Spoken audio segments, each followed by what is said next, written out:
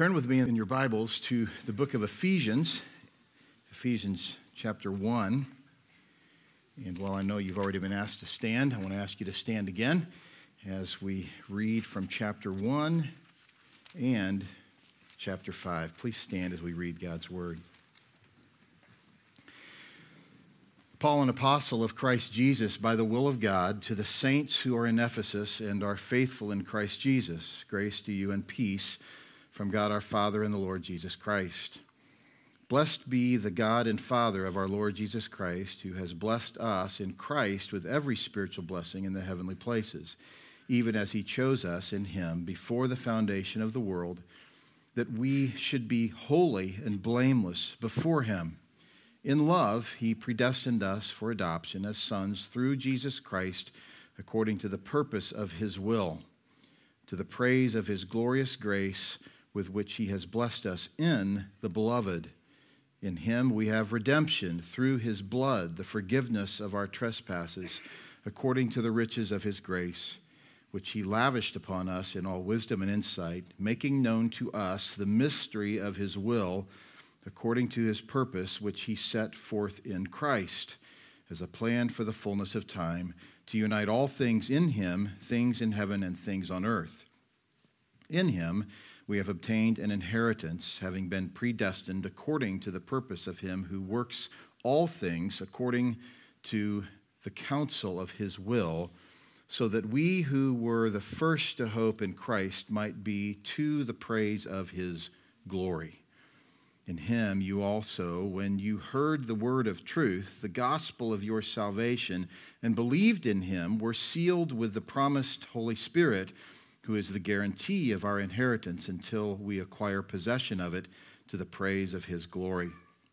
For this reason, because I have heard of your faith in the Lord Jesus and your love toward all the saints, I do not cease to give thanks for you, remembering you in my prayers, that the God of our Lord Jesus Christ, the Father of glory, may give you the spirit of wisdom and of revelation in the knowledge of him, having the eyes of your hearts enlightened, that you may know what is the hope to which he has called you, what are the riches of his glorious inheritance in the saints, and what is the immeasurable greatness of his power toward us who believe, according to the working of his great might, that he worked in Christ when he raised him from the dead and seated him at the right hand in the heavenly places, far above all rule and authority and power and dominion, and above every name that is named, not only in this age, but also in the one to come. And he put all things under his feet and gave him as head over all things to the church, which is his body, the fullness of him who fills all in all. In chapter 5, verses 1 through 21. Therefore, now I want to ask you to stop there and recognize at this moment, you know that when you see the word therefore, there's a connection being represented. What does this therefore take us back to? Well, there are 6 therefores, and they each ultimately refer back to what we just read. And you will recall joyously that the work of salvation, the work that is done in the life of a believer, is rooted in the sovereign decree of God. Were it dependent upon you or me, it would be hopeless. And so we are grateful. We thank the Lord for the privilege to read his word and see with such remarkable clarity that the truth faith that one has in Jesus Christ is in the one who is the God of sovereign grace. I want to refer you specifically back to verses 11 and 12 in chapter 1 as we pick up after the therefore we just read. In him we have obtained an inheritance, having been predestined according to the purpose of him who works all things according to the counsel of his will, so that we who were the first to hope in Christ might be to the praise of his glory. It's critical to understand that a Christian loves Christ. You remember sometime back when Tony McCracken was here, and he said, you don't have Christianity if you don't have Christ. It was such a moment of clarity in his sermon that we would understand that Christianity is about Jesus. And being about Jesus is being about being conformed to his image, which is manifested in obedience. It's the desire to obey his word, to want to honor him, to want to glorify him, to want to exalt him. And so the person who gives lip service to the person of Christ really gives lip service to the religion of Christianity, and yet has little or no interest in obeying him, has probably developed some sort of disdain for the doctrine of sovereignty, recognizing that there is this relationship between his sovereignty and our faith is really the beginning of understanding. I'm not saying it's the beginning of your salvation, because you don't need to understand this to be saved, but you do need to understand this in order to know how to properly exalt the Lord and grow. It's a matter of humility, understanding that when God does a work in someone, it's him who's actually doing it. Well, now back to chapter 5, verse 1. Having read the word therefore, we pick up with this command. It's an imperative. It's a call to do something, and it's not ambiguous. It's a clear command. Be imitators. Be imitators of God. You see, that's the beginning, I believe, of Paul's orthopraxy in this chapter, to help us understand that because of who God is and what he has done, we are to respond with being like him. How do we do that? We obey his word. We obey his word. So be imitators of God as beloved children, and walk in love as Christ loved us and gave himself up for us, a fragrant offering and sacrifice to God. But sexual immorality and all impurity or covetousness must not even be named among you, as is proper among saints. Let there be no filthiness, nor foolish talk, nor crude joking, which are out of place, but instead let there be thanksgiving. For you may be sure of this, that everyone who is sexually immoral or impure, or who is covetous, that is, an idolater, has no inheritance in the kingdom of Christ and God. Let no one deceive you with empty words, for because of these things the wrath of God comes upon the sons of disobedience. Therefore, do not become partners with them, for at one time you were darkness, but now you are light in the Lord. Walk as children of light, for the fruit of light is found in all that is good and right and true. And try to discern what is pleasing to the Lord. Take no part in the unfruitful works of darkness, but instead expose them. For it is shameful even to speak of the things that they do in secret. But when anything is exposed by the light, it becomes visible. For anything that becomes visible is light. Therefore it says, awake, O sleeper, and arise from the dead, and Christ will shine on you. Look carefully, then, how you walk, not as unwise, but as wise, making the best use of the time, because the days are evil. Therefore, do not be foolish, but understand what the will of the Lord is. And do not get drunk with wine, for that is debauchery, but be filled with the Spirit, addressing one another in psalms and hymns and spiritual songs, singing and making melody to the Lord with your heart, giving thanks always and for everything to God the Father in the name of our Lord Jesus Christ, submitting to one another out of reverence for Christ. Please be seated.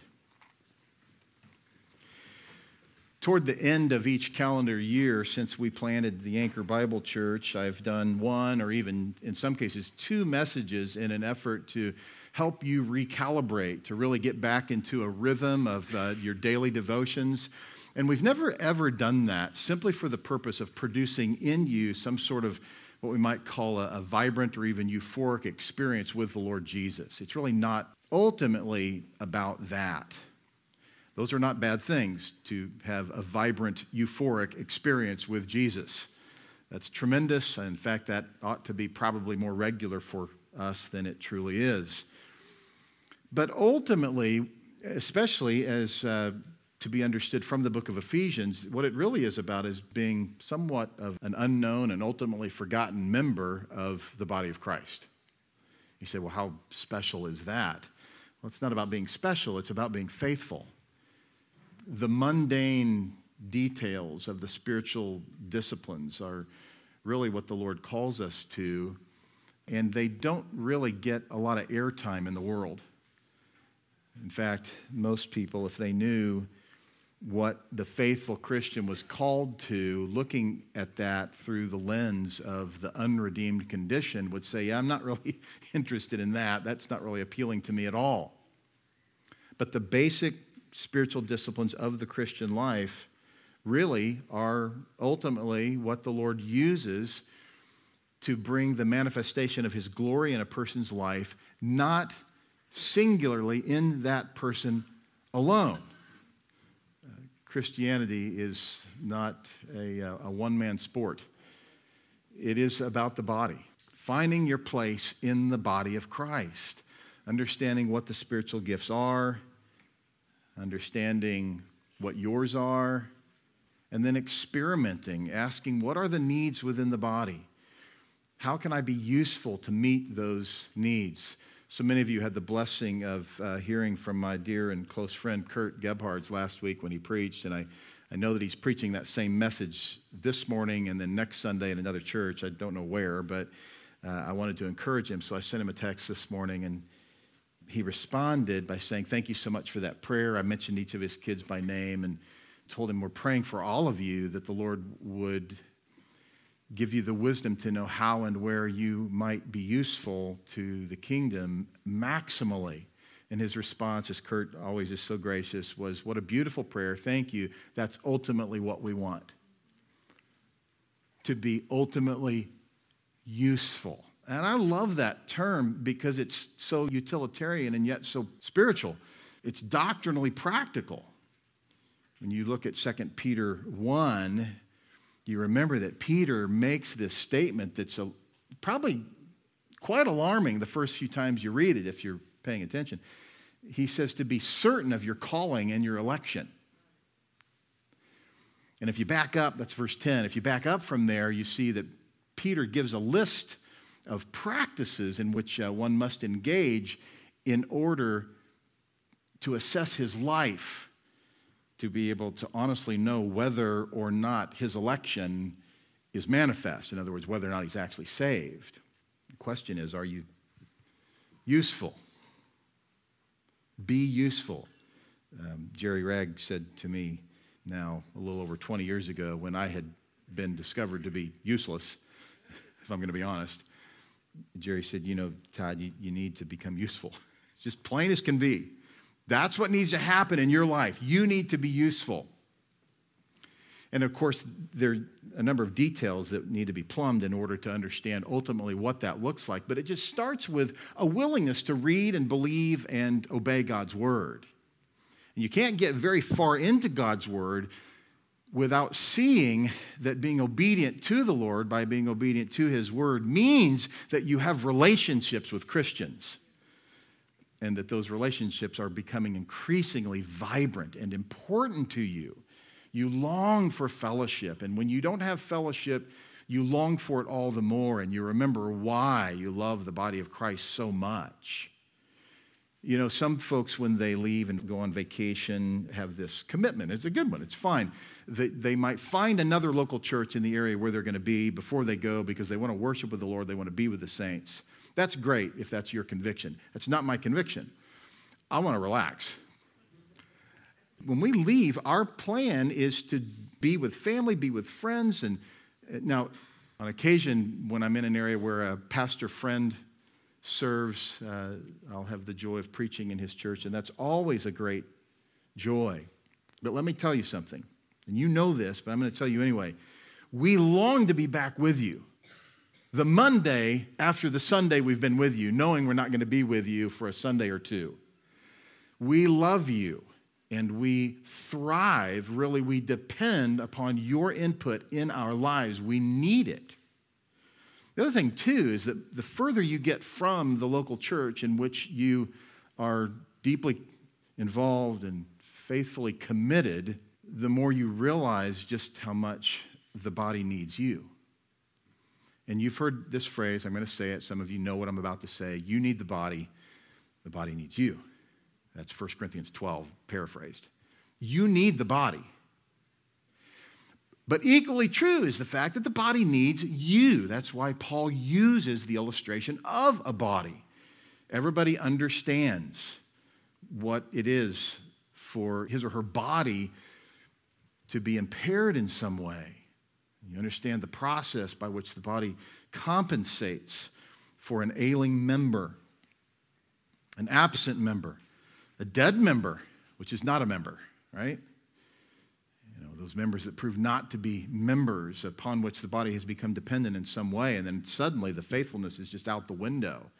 And we realize that was never faithfulness, that was self-righteous works in some cases. Reading through Ephesians is very convicting even for the faithful believer, but for the one who finds himself not useful, it's troubling. And one of two things will happen. Either he will begin to spin it and say, well, I'm doing these other things. I do things. I serve. Or he will say, I need to repent of my lack of involvement, my lack of faithfulness, my lack of willingness to examine the spiritual gifts, examine my spiritual gifts, identify them really, and determine to be faithful to Christ by the use of them. Well, it's no secret that in our little church here, it's unusual for someone not to be involved in service. When we planted the church, some of you will remember that I put a lot of emphasis on an article that was written, I think back in the 70s, maybe the 80s, about Grace Community Church called The Church with 900 Ministers. Anybody ever see that article, by the way? The Church with 900 Ministers was about a church that really just displayed what it is to be faithful to the Lord. But the reason that the article got so much airtime was because it was unusual in the culture. Because church at that time, and especially today, has become about observing an event and approaching it with a consumer mindset. Now, don't answer out loud, but let me ask you a question. How many times have you looked at our discipleship series, and you've looked at the title, and you've thought, well, I don't need that. I don't need to know ecclesiology. I already have that. I've been through that with Todd twice in Ironman. Pneumatology, I've got that down. You see, what we've said from the beginning is that we're not the smorgasbord church. And the smorgasbord church is great for those churches that have the philosophy of ministry that says we're going to give multiple opportunities for people to choose from whatever they might want to choose from across the board. We said that's not our approach. Our approach is let's be faithful to some basic Christian disciplines, establish a regimen, and ask everybody to be involved in all of them. That's why we have family group every other week and discipleship every other week, so that it doesn't become an unbearable burden. It's not to say that it's an unbearable burden for churches who have Bible study throughout the week every week. It's certainly not an unbearable burden when they provide multiple opportunities for you. That's tremendous if churches are doing that faithfully, and we know that many are. But for us, we said, let's grow together. That's why your study guide is on the passage that I'm preaching from, or whoever is preaching. Let's do this together. Let's grow together. Let's maximize our efforts in each other's lives. Think of it. That would mean then, if we are faithful to do that, that your growth means certainly the growth of those around you. Not necessarily everybody, but it means that their growth means your growth. This interdependency that you see in the body, that you see in the New Testament church, is what we have reached out for, and the Lord's blessed us, I believe, with that. The connection between chapter 1 and chapter 5 can't be forgotten, though. As you examine your usefulness, what I'm not asking you to do, in fact, I'd ask you not to receive what I'm saying as a guilt trip. I would also ask you to be careful that you avoid a guilt trip. Now, if you're guilty, embrace the guilt. But don't be motivated by the guilt. Recognize that all guilt is rooted in sin, and if Christ, in fact, bore your sin on the cross, he also bore your guilt. It does not mean that you ignore the guilt and you act like, well, it's not my fault, it's not a big deal, Christ took it, so somehow I'm off the hook. That's the wrong way to think about guilt. Think about guilt as if it is yours because it is, but the righteousness of Christ imputed to you, this foreign, alien righteousness that you didn't earn, you do not cultivate, you do not make it better, you do not amplify it. It is the righteousness of Christ by which God has justified you. The holiness in which you are growing is a different but related issue. That is, you're being conformed to the person of Christ in response to, in gratitude for imputed righteousness. You want to become more like him. And the way you and I are to do that is by being engaged with each other, interacting with each other. As I said, I wanted to close out the year with a message that would help you to prepare for the new year, as we have often done. There's something especially helpful about turning the page on the calendar.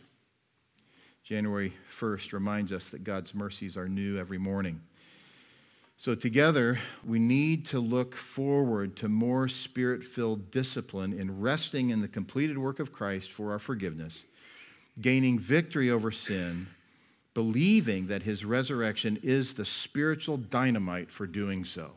It's the spiritual power for being faithful to him. Anything else is at the very least legalism and at the very worst works righteousness.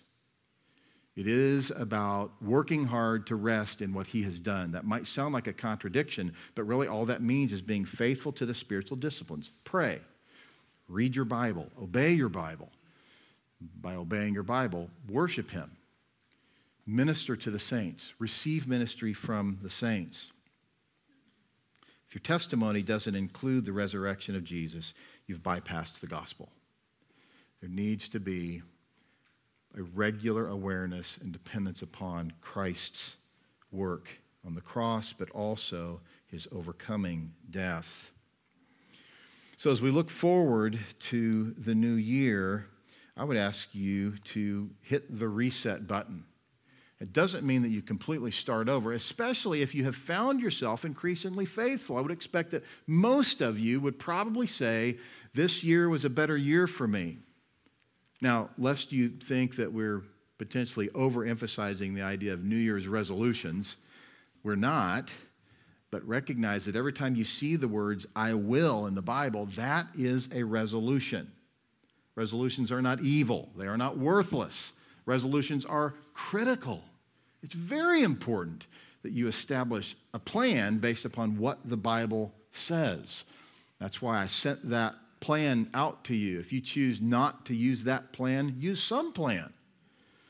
If you choose not to share the details of your plan with others, that's fine. But you need to at least be sharing some of what you're doing with your plan for growing spiritually with others so that you can be helpful to them. It's discipleship. You're pouring into others, helping them understand how you're growing, that they too might grow as well. So, believe it or not, you can look forward to Mondays. I do. Monday's truly my second favorite day of the week. You don't have to have a favorite day of the week, by the way. Obviously, for me, it's Sunday. I think for most of you, it probably is Sunday. It's the first day of the week. It's the day when we get the benefit and the joy of being ministered to by the saints. We fellowship. We strengthen each other. We pray for each other. We can do that throughout the week, but there's a more concentrated involvement as we gather together in obedience to the Lord. But your view of Sundays will determine your view of Mondays. Do you know that? If your work experience determines your view of Mondays, Monday might not be your favorite day. But if your Sunday experience is how you view Mondays, you will look forward to Mondays because you will recognize you have been equipped for Monday. You're equipped to bear up under the unfair servitude that your boss mishandles you with, if in fact that's the case with you. You recognize that you're to do your work as unto the Lord, heartily unto the Lord, not for eye service. So you're working for the Lord. You're doing what you're doing for his glory out of obedience to him. Sunday is intended to prepare you for Monday. What we do while you are being sanctified in the moment prepares you for later in the week. Now, I've often said, and I hope you've embraced this mentality, what we do on Sundays in the preaching moment, in the preaching event, is not primarily intended to change your life so that you handle it better on Thursday or Monday.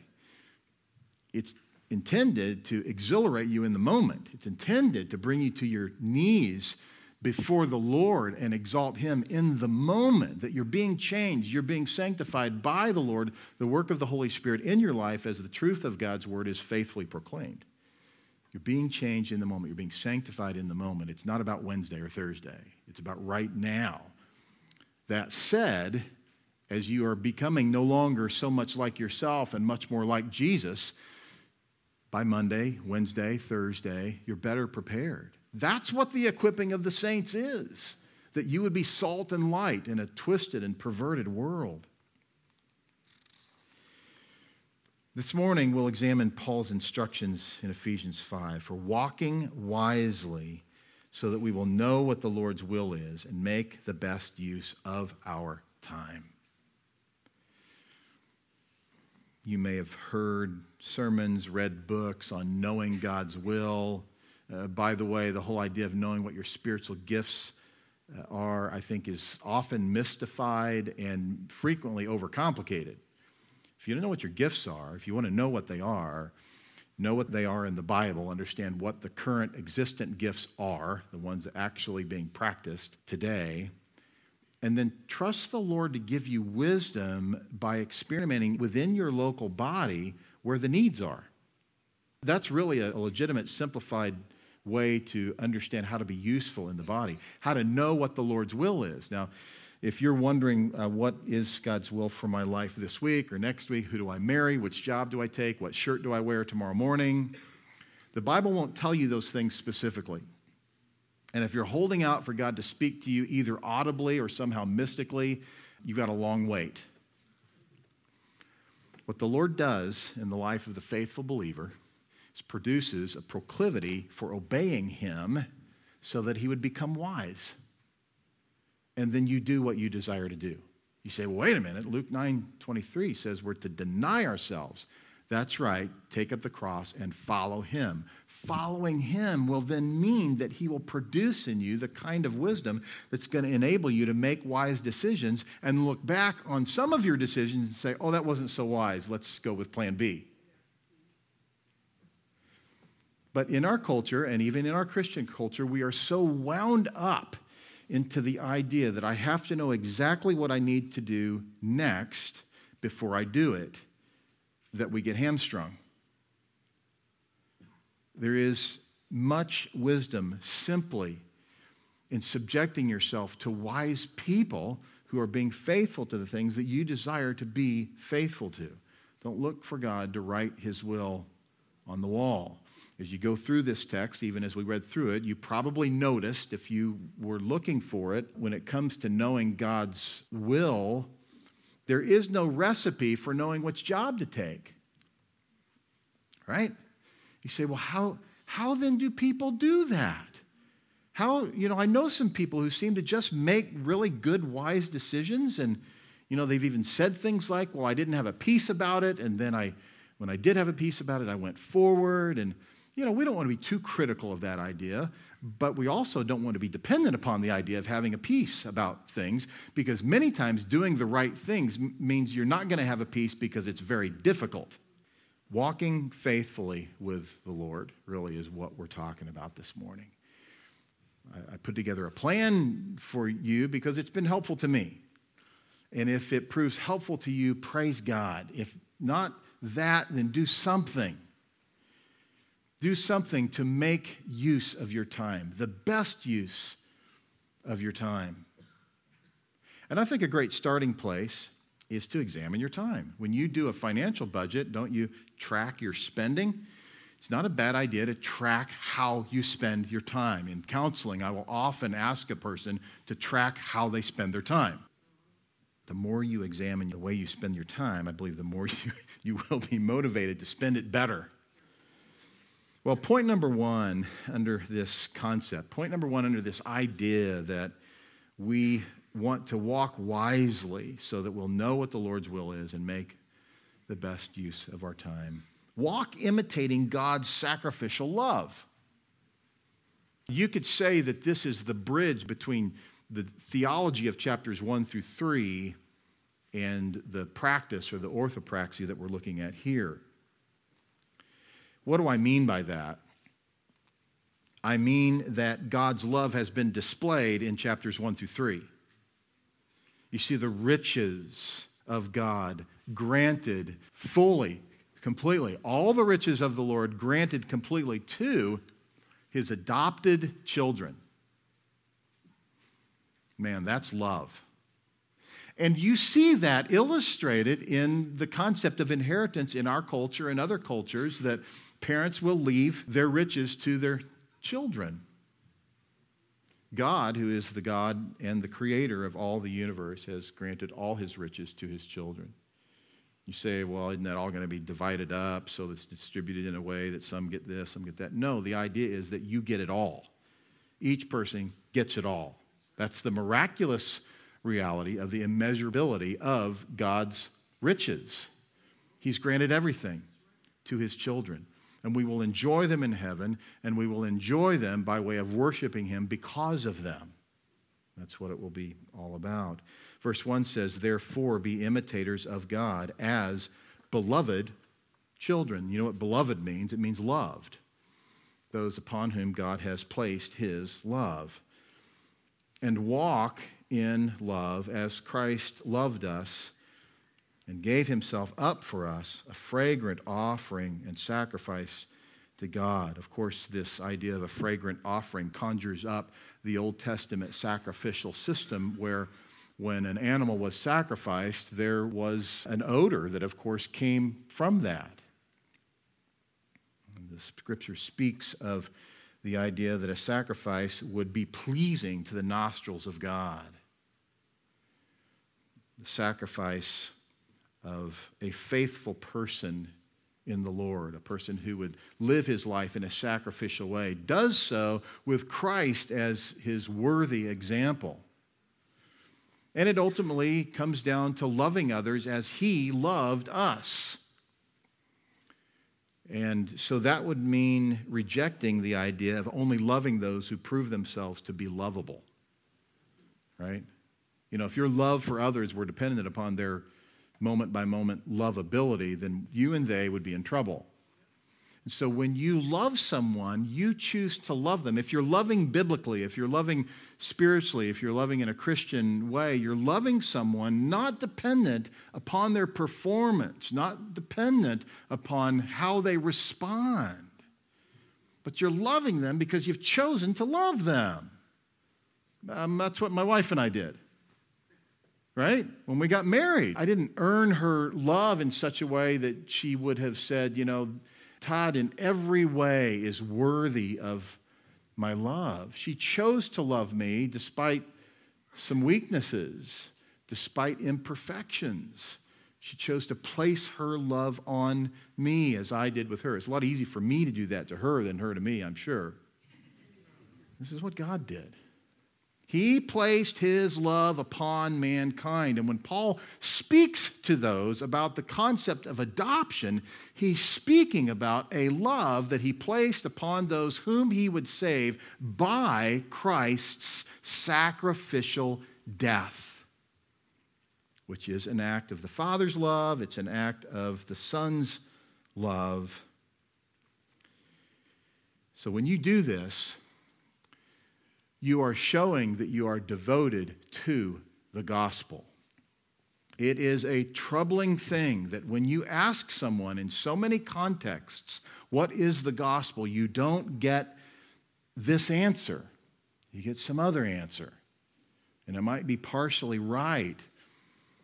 But a willingness to love others in such a way that it displays God's particular love that is undeserved is to be faithful to this passage. It is to be faithful to the Savior who died for sinners. We're to imitate him. We're to imitate him in that way. Hebrews 10, beginning with verse 5, helps us to understand this in what I would call a basic theological way. You want to understand how to love like God loves, read Hebrews, and especially here in chapter 10, verse 5. Consequently, when Christ came into the world, he said, "Sacrifices and offerings you have not desired, but a body have you prepared for me. In burnt offerings and sin offerings you have taken no pleasure." You say, well, wait a minute, didn't God command those sacrifices? The point that is being made here is that the sacrifices, the Old Testament system of sacrifice, was not ultimately pleasing to the Lord. It was a foreshadowing, right? It was pre-symbolic of what ultimately would please the Lord. So it says, you've taken no pleasure in that. Verse 7, then I said, behold, I have come to do your will, O God, as it is written of me in the scroll of the book. When he said above, you have neither desired nor taken pleasure in sacrifices and offerings and burnt offerings and sin offerings, these are offered according to the law, then he added, behold, I have come to do your will. He does away with the first in order to establish the second. A microcosmic way of addressing the precession of the old covenant to the new covenant. The old would be done away, the new would replace it. Verse 10, and by that will we have been sanctified. Don't lose that thought. By that we will have been sanctified through the offering of the body of Jesus Christ once for all. And that is a refutation of the modern Roman Catholic way of thinking that Jesus needs to re-die every time I sin. It's once for all. One time. Christ's death one time established the forgiveness of those for whom he died.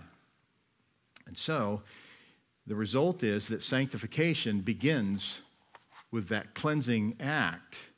In the moment that salvation takes place, sanctification has begun. Sanctification and salvation are not unrelated to each other. The moment of salvation is the beginning of sanctification. And so the person whose life is not being progressively sanctified must ask, is Christ's death applied to me or not? He also must be willing to ask, am I loving others in that way? Is it the proclivity of my heart to want to live a sacrificial life? It's not to say that the person who's faithful to that does not fail. He will. But the point is that that is the underpinning of his heart. The desire of his heart is to spend his life, for him to look ultimately back on his life and say, it's spent, it's all spent, it's gone. I've got nothing left, I spent it all. And what did I spend it on? The hope is that he could say that progressively throughout his life, the graph would show that he was increasingly living sacrificially. And what is that? That's love. That's love. You want a biblical definition of love. That's it. Now, Colossians 3, which we have often referred to in light of this truth, is so helpful. It's so practically helpful, beginning with verse 12. Put on then as God's chosen ones, holy and beloved. See, the person who just wriggles in his seat over this truth does so because he's not being sanctified. He wants nothing to do with the theological connection between spiritual growth and God's sovereignty. It makes him very uncomfortable. He hates this doctrine. Put on then as chosen ones, holy and beloved. The person who is set apart. That's what the word saints is. He's set apart. His life reveals God's work in his life. Put on then as God's chosen ones, holy and beloved, compassionate hearts. That's the first issue that he's dealing with here when he says put on. Put on compassion. The first thing that will cause your compassion, whatever level of compassion you might have, the first thing that will dismiss your compassion is your legalism. Your belief that when you see others sinning, that they just need to straighten themselves up. They just need to act right. They just need to be more, like Thumper. If you don't have anything nice to say, then, that nonsense. That's not Christianity. That's moralism. It's really behavior modification. It's not to say that as you grow spiritually, you won't be nicer. It's not really the right word. You'll be kinder. You will be more compassionate. And that's rooted in your understanding of God's compassion. He goes on and says, bearing with one another. Let me just stop and ask you, do you bear with others when you see them sinning, or do you lash out? Do you let it go, let it go, let it go, and then just lash out? Or do you genuinely bear with others in their sin? He says, if one has a complaint against another, forgiving each other as the Lord has forgiven you, so you also must forgive. And then this, very clear, very concentrated, and really introductory statement, introductory into what biblical Christianity should be rooted in. And above all these, put on love. Put on love, which binds everything together in perfect harmony. Well, Romans 12, we can't really look at this idea of imitating God in his love without examining, at least briefly, Romans 12, 1 and 2. I appeal to you, therefore, brothers, by the mercies of God, to present your bodies as a living sacrifice. When we think of Old Testament sacrifice, yes, it looked forward to Christ's sacrifice then being the focus that the Old Testament picture looked to. That's what we're called to do. We're to be a living sacrifice, not a dead sacrifice. In our lives, we are to be holy and acceptable to God. And that's our spiritual worship. He says, don't be conformed to this world, but be transformed by the renewal of your mind, that by testing you may discern what is the will of God. See, you can know what the will of God is. You say, oh, you mean you're going to tell me which college to go to, right? No, that's not what this means. You can know that the will of God is to obey him. That's the will of God. It's a joyous will. It's an enjoyable life to obey God's word. Do not be conformed to this world is a very key phrase here, though. The person who chooses to be conformed to the world will lose interest in living a life of sacrificial love for others. He will neutralize any interest in being conformed to the image of Christ, that he might discern what is the will of God, what is good and acceptable and perfect. Well, point 2, walk away from sin and its eternal destruction. Verse 3 says, but sexual immorality and all impurity or covetousness must not even be named among you, as is proper among saints. Paul is making it clear that it's not proper to even joke about sexual immorality. There is no acceptable joke about sexual deviancy. They just don't exist. Paul says in verse 4, let there be no filthiness, nor foolish talk, nor crude joking, which are out of place, but instead let there be thanksgiving. For you may be sure of this, that everyone who is sexually immoral or impure or who is covetous, that is an idolater, has no inheritance in the kingdom of Christ and God. So we're saying here, based on this, walk away from sin and its eternal destruction. That's point 2. Walk away from it. Engage. Be deliberate. Whatever you must do, cut off the opportunity. There is a far greater imprisoning effect when it comes to the sin of sexual deviancy than other sins have. They grip the person because the person finds, if not momentary, lengthy satisfaction. It's sinful satisfaction. It's a gratification of the flesh, and it is imprisoning. It invokes emotion that other sins don't. For the one who has become engaged in adultery, it's no longer about sexual satisfaction. It's about sexual domination. Why do we say that? Well, because he could have sexual satisfaction in his marriage. So it's not about sexual satisfaction, it's about sexual domination. He says, I can have all that I want. I can have more. This was the downfall of Solomon. 1,000 adulterous relationships. Because he could. He was the king. He was the king. So he could dominate others sexually and he could justify it. He was legally in control. So for the man who is not the king, but still wants to dominate others sexually, he hides it. He would have sex with innumerable women, as proven in his willingness to fantasize about such things with the use of pornography, with as many naked women whose pictures he can gain access to. And Paul clearly tells us to walk away from that. The man who won't do it should not wonder why in the world he's so imprisoned by it. He says, let there be no filthiness, nor foolish talk, nor crude joking, which are out of place, but instead let there be thanksgiving. See? Let there be thanksgiving. Be thankful for what God has given you. And you can. You can. If you've become imprisoned to sexual deviancy, it's going to take some work.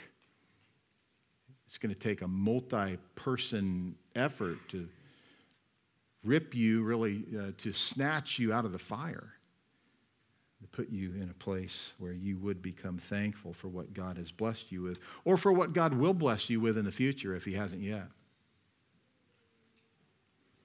It takes a lot of work. I've reviewed a number of websites that dealt with the statistics on pornography. I won't read all these to you, I don't have time, but one website reported that porn sites receive more regular traffic than Netflix, Amazon, and Twitter combined each month. 35% of all internet downloads are porn-related. 35%. 34% of internet users have been exposed to unwanted porn via ads, pop-ups. Well, no wonder. No wonder so many folks go down that path. Their hearts are inclined to do it, and then they have the opportunity, so they do it. People who admit to having extramarital affairs were over 300% more likely to admit consuming porn than those who have never had an affair. At least 30% of all data transferred across the internet is porn-related. 30%. There's so much more here. I don't have time to read it, but this is the work of Satan, as you know. In verse 6 in our text, Paul says, let no one deceive you with empty words. What does that mean? Where does that come from? Empty words are a diversion. The person who's entangled in sexual deviancy will wrangle about empty words so as to change the subject and draw attention away from his sin. He says, for because of these things, the wrath of God comes upon the sons of disobedience. What are sons of disobedience? That's the person who lives in disobedience. It's not the person who has a momentary failure. It's not the person who falls into some sort of seeming season of sin. This is the person that 1 John would say is not born of God. 1 John 3:10. It's obvious who are the children of the devil. They don't love the brethren, and they're not interested in righteousness. There's no interest in those things. But the person who is interested in those things is a child of God. So back to verse 6. Let no one deceive you with empty words, for because of these things, the wrath of God comes upon the sons of disobedience. Don't let empty words become the mainstay of a conversation between you and someone who is devoted to sexual sin. He says, do not become partakers with them, for at one time you were darkness, but now you are light in the Lord. He's not just saying you have the light, you are in the light. He's saying you are light. And the person who would say, well, that's not me, he shouldn't be telling anybody he knows the Lord. You know, if you are not a beacon of hope to those who are stuck in the darkness, you might be in the darkness yourself. You might not be light. Listen to this statement from Proverbs 6. It's Proverbs 6:32. He who commits adultery lacks sense. He lacks sense. He who does it destroys himself. He will get wounds and dishonor, and his disgrace will not be wiped away. It doesn't say it can't be forgiven, but it can't be wiped away. Your sins having been forgiven does not mean that they never happened. There's no forgive and forget concept in the Bible. The idea when God speaks of remembering not our sins against us is that they are not held to our account. It's not like God forgets, and no one against whom adultery has been committed is going to forget, rest assured. And the man that knows that, which is every man on the planet, has no sense when he goes into adultery. He's senseless. For jealousy makes a man furious. He will not spare when he takes revenge. He will accept no compensation. He will refuse though you multiply gifts. There's no way to make up for it. Can't be done. Cannot be done. The stain cannot be erased. So Paul says in verse 11 of our text, take no part in the unfruitful works of darkness, but instead expose them. And the person who walks in the light, the person who walks away from the filthy joke. And by the way, how do you do that? How do you get to the place where you are the person who no longer displays that nervous laugh when someone tells the joke that you know you shouldn't be laughing at? Wait for every joke. Wait for every comment. Be slow to respond to everything. So in the event that someone slips something inappropriate in, it's not unusual for you to not respond. Be prepared. Prepare your heart. Be the person who walks away from sin because of its eternally destructive impact. The person who does that exposes the darkness. The person who walks in the light naturally and really passionately exposes that which is evil. He says, for it is shameful even to speak of the things they do in secret. You know, in Romans 12, Paul tells us to never rejoice in unrighteousness. Have you ever found yourself looking back on your pre-Christian life and kind of laughing it up over your sinful conduct? Don't do that. That's rejoicing in unrighteousness. And maybe you're finding yourself laughing about your current unrighteous conduct. That is also rejoicing in unrighteousness. Paul says, take no part in the unfruitful works of darkness, but instead expose them. It doesn't make you the church watchdog, nor does it make you the societal watchdog where you're running around trying to expose everybody else's sin. The point is that where you have opportunity, when you have displayed the reality that in your life you are a person who has credibility because you love like Christ loves, you love sacrificially, you will have a platform in the heart and life of people who see you to be credible. If you don't have that credibility, don't do it. That's legalism. Right? It's hypocrisy. A willingness to point out other people's sin while you yourself are engaging in it and other sins, and you don't care about that. He says, for it's shameful even to speak of those things they do in secret. It's repulsive to bring up things that take place in the dark where they shouldn't be taking place. But when anything is exposed by the light, it becomes visible. Well, that's obvious. And that's what you want. You want to live a life devoted to being in the light. And as you do that, the light, this is a symbolic reality, the light that emanates from your life will cast itself upon the darkness and therefore reveal what's in the dark in other people's lives. Friends, that's Christianity. That's basic faithfulness to honoring the Lord, that you would have an inroad into people's lives to bear their sin burdens with them, Galatians 6. People might say, well, you know, I don't really feel like it's my business to address someone else's sin. There should be a handful of people in your life with whom you have that credibility. Paul goes on, verse 14, for anything that becomes visible is light. That's just further way of saying that that which is exposed in the light becomes part of the light, unless it doesn't. That which is evil, that which is wicked, that which is sinful is revealed for what it is. But don't you want the light shone upon your life? Don't you want people, not in a proud, self-exalting way, but don't you want people to know about your spiritual growth? Don't you desire for others to be moved, to be charged, to be motivated, to be exhilarated by looking at you saying, I remember you when you were useless. Maybe you don't want to hear those exact words. But certainly you've been useless. If that's offensive to you, then, well, good. Because that's true of all of us, and we need to be offended by our own uselessness, not by the person who points it out. You need to be willing to say, what needs to happen so that the Lord would make me useful? Many times it has to do with the light being shown upon our lives because of the faithfulness of other light-filled believers. Paul then refers back to Isaiah 60, verses 1 and 2, and says, "Awake, O sleeper." Why does he say that? Because there are plenty of people in the church who are spiritually asleep. There are plenty who are dead, but then there are others who have never really gotten into a rhythm of spiritual growth. God saved them, and they've done little or nothing about it. And listen, that is not only the fault of that person. Many times, it's often the fault of those who have not engaged in a multi-person effort to bring that person along to spiritual maturity.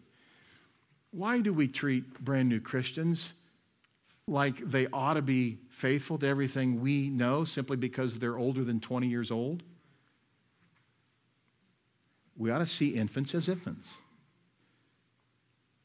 We need to nurture growth. We need to spoon-feed spiritual infants.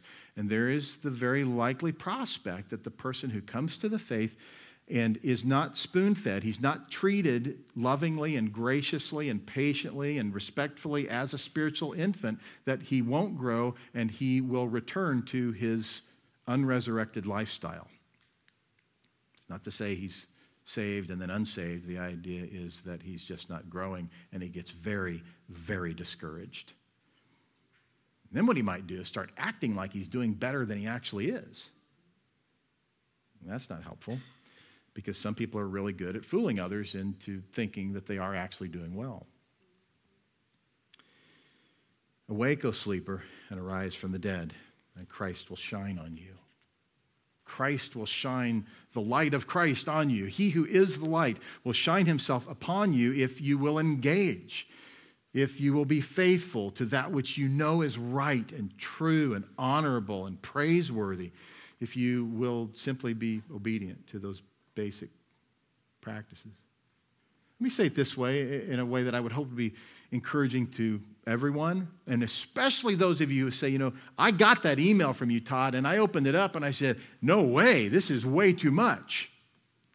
Especially between now and Sunday, how am I going to get this done? Let me be an encouragement to you and tell you, you simply need to drink voraciously from the pure milk of God's word. Don't worry about the doctrine of election for now. That's for the spiritually mature. It is. Look at Hebrews 5. The person who is not yet teaching, in some cases, it's because he's dull of hearing. He's been faithless. He ought to be teaching the Word of God. And the writer of Hebrews really comes down hard on those folks. But those who are truly infants in the faith, and maybe you have come to us newly, and you've been in churches or a church over the years that really didn't do much to nurture your spiritual growth, your high view of God's word, your high view of God, your love for the church. There was just kind of an entertainment focus, and this is all new to you. Take heart. Take heart. There are people sitting within feet of you who would love to walk through the spiritual life with you, and would take great joy in being useful in your life so that you would be useful in other people's lives spiritually as well. And I want to say this too. If you've fallen into a season of sexual deviancy, you say, how do I know if I've been deceiving myself? How do I know if I've been deceiving myself into thinking that I'm a Christian when I'm not? You're asking the wrong question. What you ought to be asking is, how do I walk away? How do I walk away right now?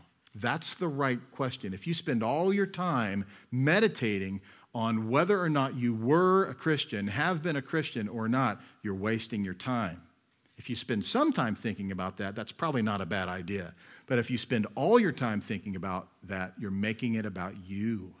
Let it be about Christ's accomplished work on the cross, and walk away from sin that leads to hell.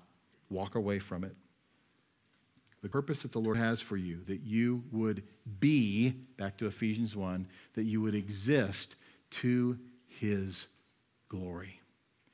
So as we go into the new year, ask yourself, to what degree am I working hard to rest in the completed work of Christ, that I would be likened unto his image, that I would be less like myself, that I would decrease, that he would increase. Let's pray. Father, thank you for this time in your word, your perfect, exhilarating, powerful, life-altering word by which the Spirit of God does an immense work of sanctification. Lord, we pray that you'd help us to walk away from sin. Lord, help us to be gracious with those who are seemingly unable to walk away from their sin. Help us to embrace a Galatians 6 mindset that we would bear the burden of sin with those who are entangled in it, or that they would find hope in Christ as we have found hope in Christ to display victory over sin, that we would walk away from that which is destructive, that our time would be spent well, we would know your will. It's in Jesus' name we pray. Amen.